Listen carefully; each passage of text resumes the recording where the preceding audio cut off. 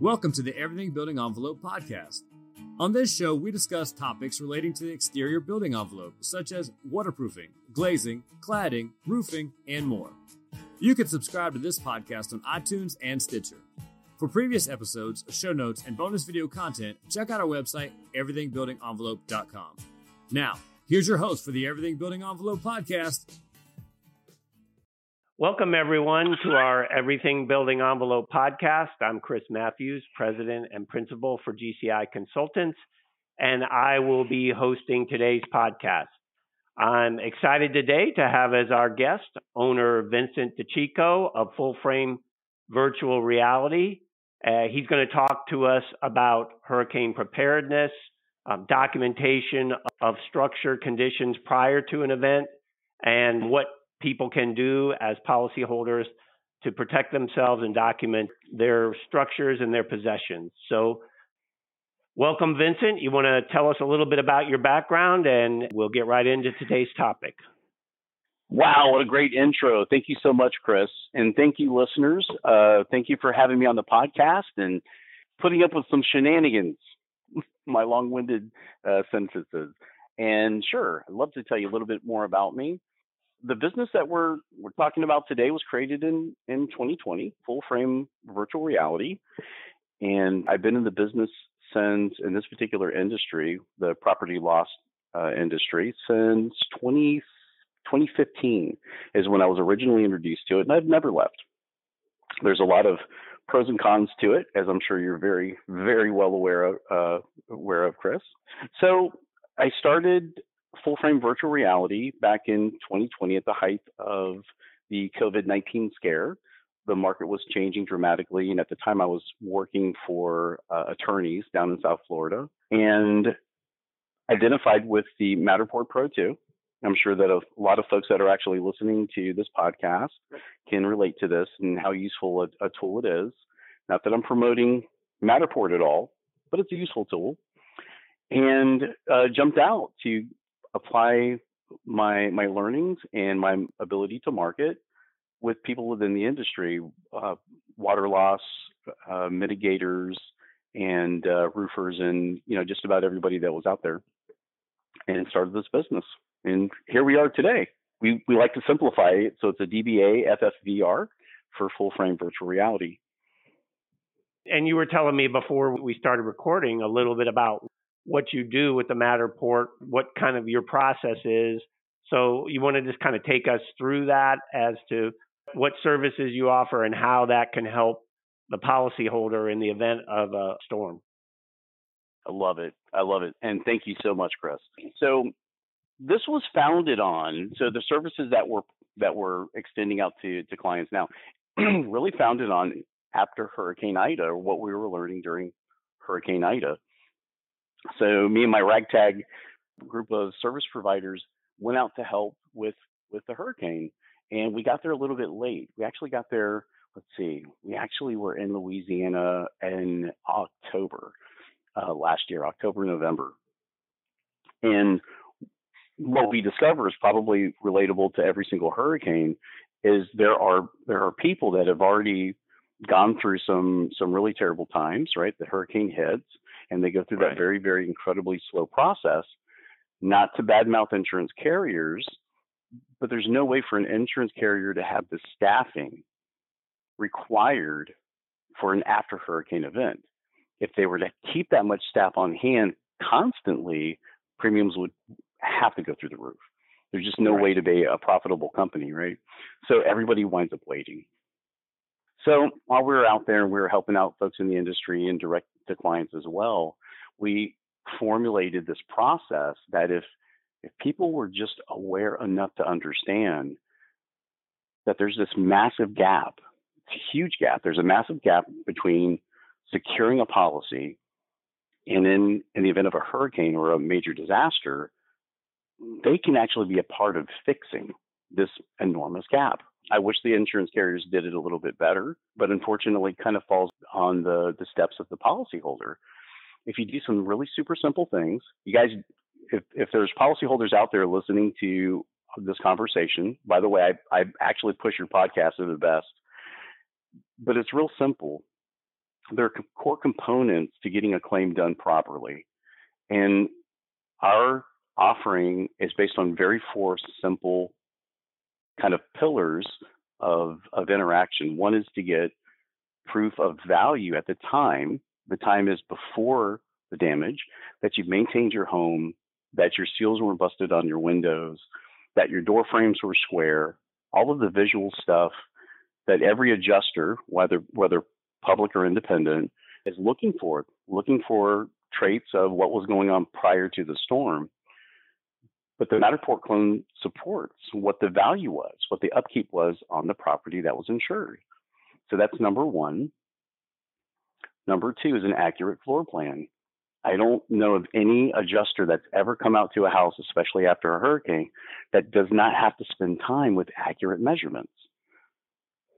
And it's all in the details. So having a pre-populated, accurate floor plan for that adjuster, it's ideal. You're literally helping him do his job and get right measurements, because you and I both know a half inch off on a sketch going through Xactimate can mean thousands of dollars that nobody picks up on, right? Continuous flooring and that sort of thing. So we also do a 28-point inspection that reinforces what you can't touch on the Matterport. It reinforces that, yes, we did confirm that the seals they're still pliable, that the silicone seals on the doors and the windows, that the energy efficiency of the home is where it should be. And that's a 28-point inspection that we do. We do a light roof inspection. We don't do the full roof inspection, but we do a light roof inspection to just validate the state of the tiles or whatever the roofing happens to be. That it's in good maintained condition. Super important. And we take all of that and we keep it on the cloud, and including a copy of the policy, so that in the event there's a hurricane, it's one call or one email to my company, and it makes all of that information available to the carrier, to the attorney, even to the adjusters or the water restoration guys. Everybody and anybody that they want to authorize to have that information, we send it right over to them. Perfect. So, and the idea is that you guys are creating that baseline that's always difficult to recreate after an event. Yes. What were those conditions prior to the storm? And we see that in our end all the time, because we're out there doing the detailed inspections of windows, doors, exterior walls, roofs after an event and documenting those conditions then. But there can be arguments, as you well know, about, which of this was pre-existing damage, which of this resulted from the storm. So this is the policyholders should be aware that if there is a very well documented baseline, a lot of these arguments that can come up are taken care of before the process even starts. Exactly. And to a lesser degree. So what I feel really good about is there is some discrepancy.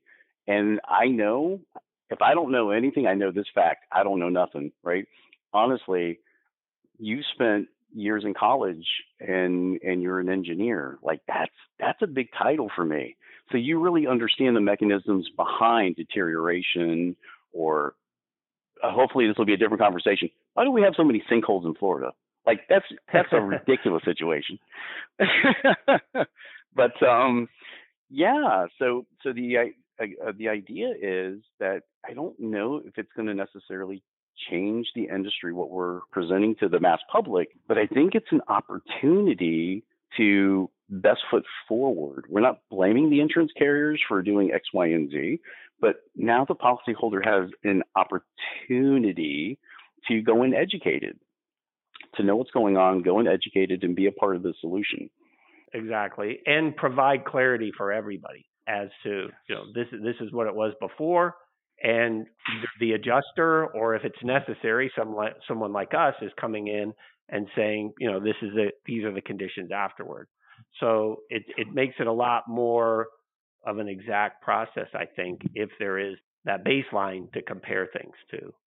Mm-hmm. So if you've come in and done your work, the information stored on the cloud, what do you recommend to the policyholder if there has been an event, if they have damage to their home or their property? What do they do at that point?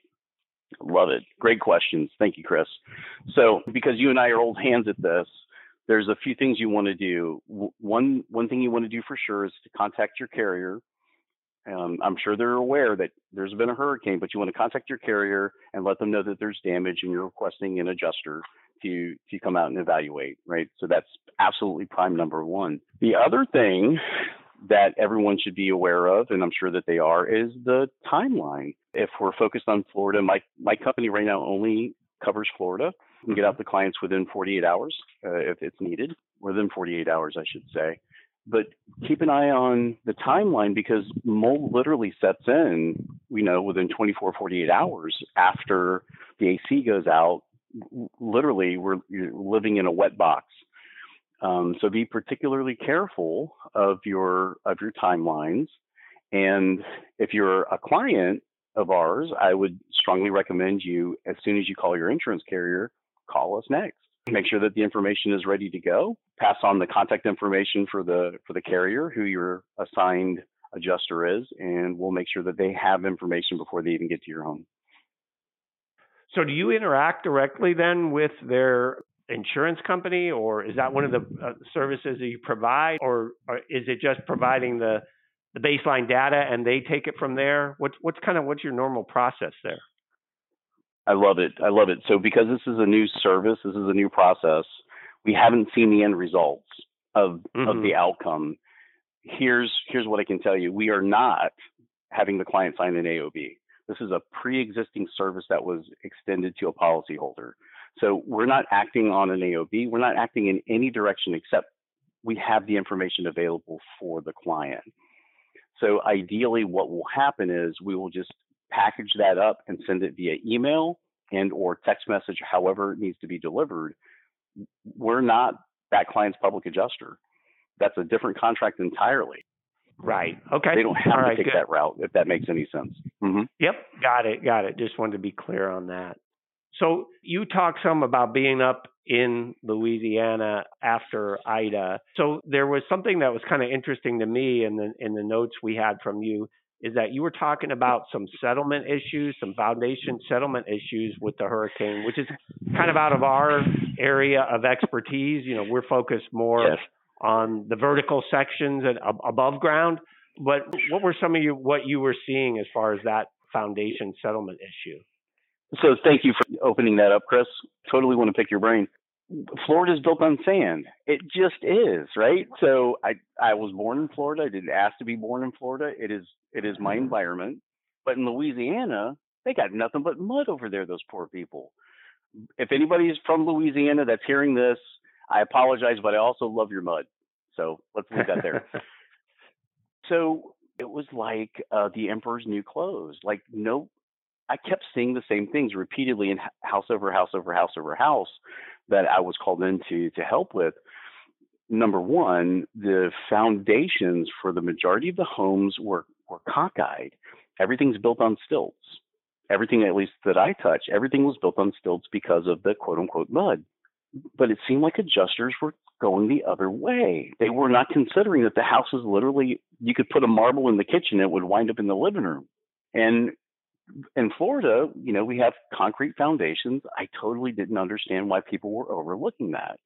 And I couldn't imagine how an engineer would prescribe how to fix that situation.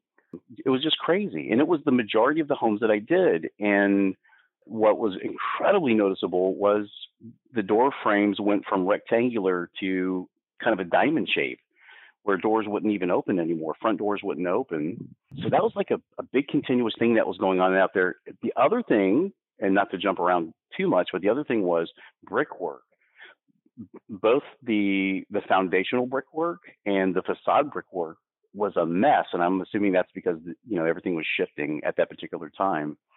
But yeah, so that's why that was actually in the notes. Like, what's up with foundations in Louisiana? And right. what do you do with that? Yeah, and we saw that too. We inspected a lot of houses in the Lake Charles, Louisiana area, and saw similar things. Now we were focused on the windows there, so it was kind of beyond our scope.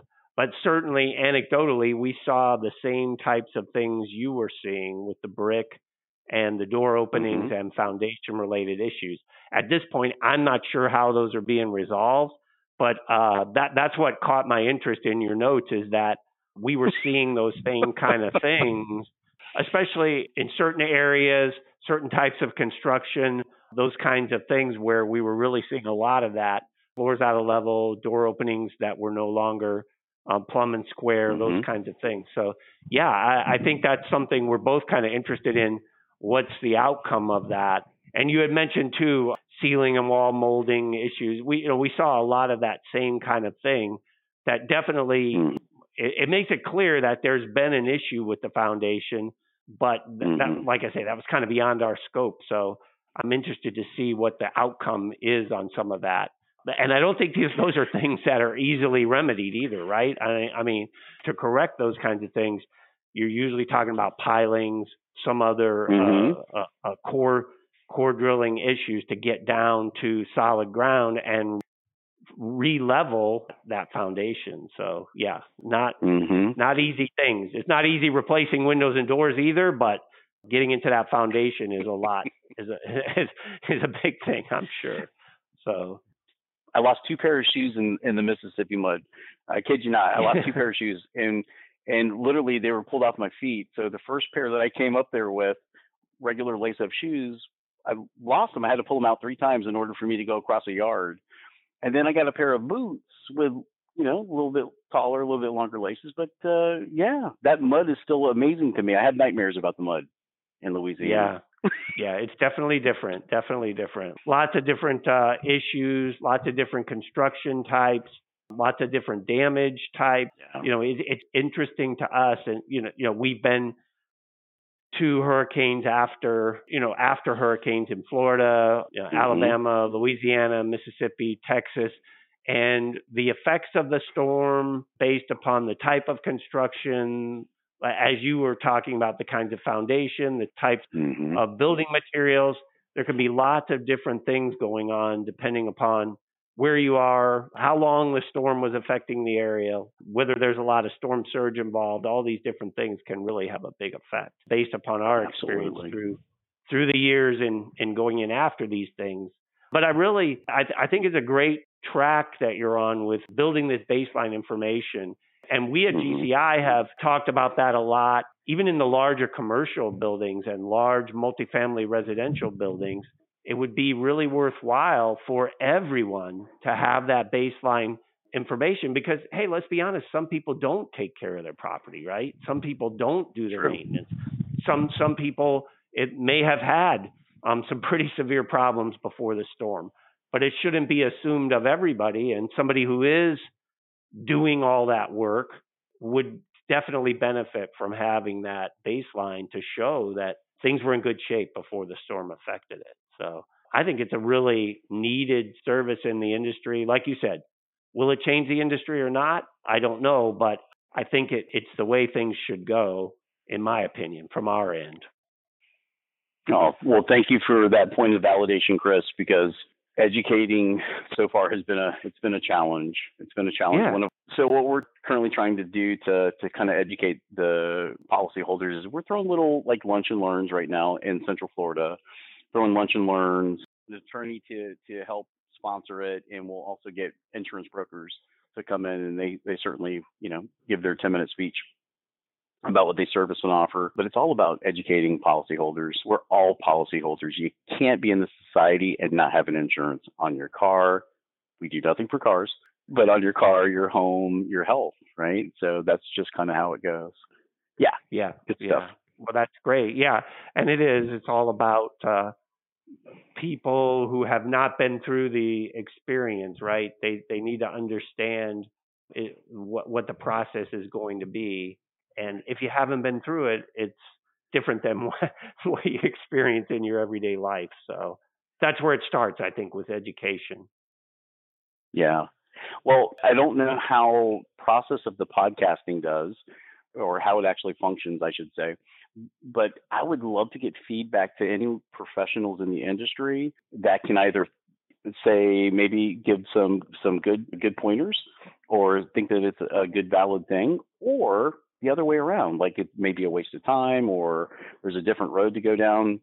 That's what I'm trying to push for more connections, but any feedback at this point, because it is difficult. It's difficult trying to change or introduce something that's fairly new into the industry, and love to know, from other people. Ideally, I try to keep this whole thing neutral. It can serve everyone that has to touch a policy. So. Exactly. Right.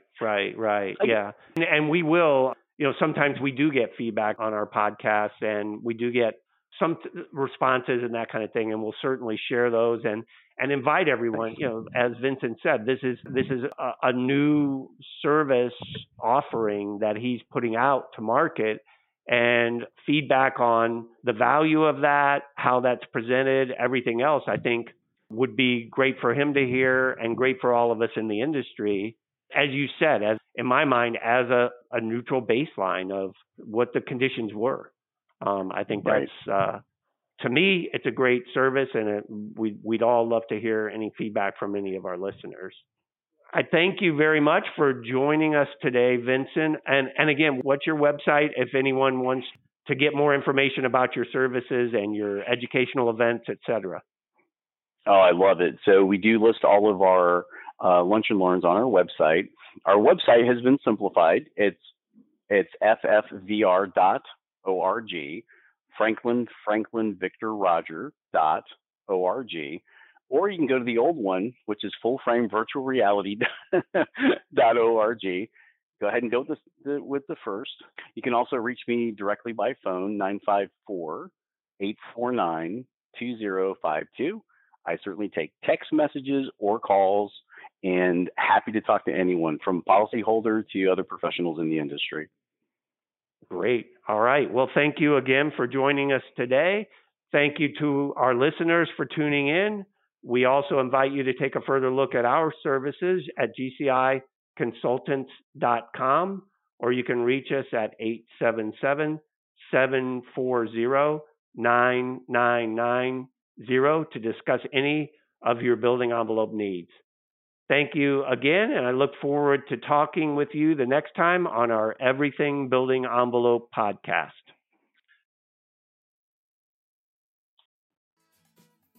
Thanks for joining us today. Please subscribe to this podcast on iTunes or Stitcher. For more information on the Everything Building Envelope, previous episodes, show notes, bonus video content, and much more, check out our website, everythingbuildingenvelope.com.